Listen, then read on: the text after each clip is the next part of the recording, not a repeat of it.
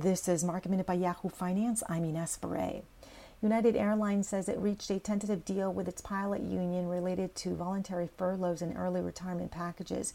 United was the last of the major airlines to reach such an agreement.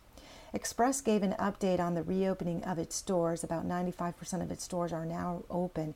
Traffic and sales have been improving month to month.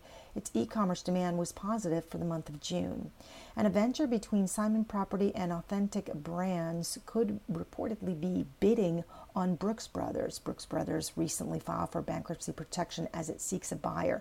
But there may be a competing offer coming from WHP Global. For more Market Minute news, head to yahoofinance.com.